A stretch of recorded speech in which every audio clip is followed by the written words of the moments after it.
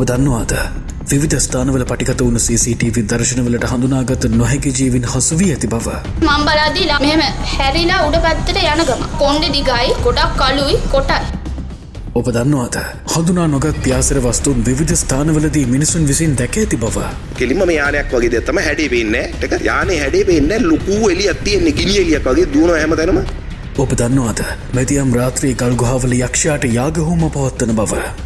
ඔබ දන්නවාද අතුරුදහන්නේ කියන බොහෝ පිරිසක් පෘථිවියට සමාන්තර ලෝකවල ජීවත් වන බව. ඔබ දන්නවාද ලෝකයේ බලවතුන් බව අල්ලේ නටවන අදිසි හස්තයන් නැති බවට.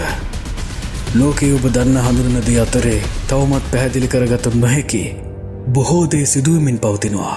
අපැහැදිලි හැමදේම පැහැදිලි කරගන්න. Unexplainable ළඟදීම.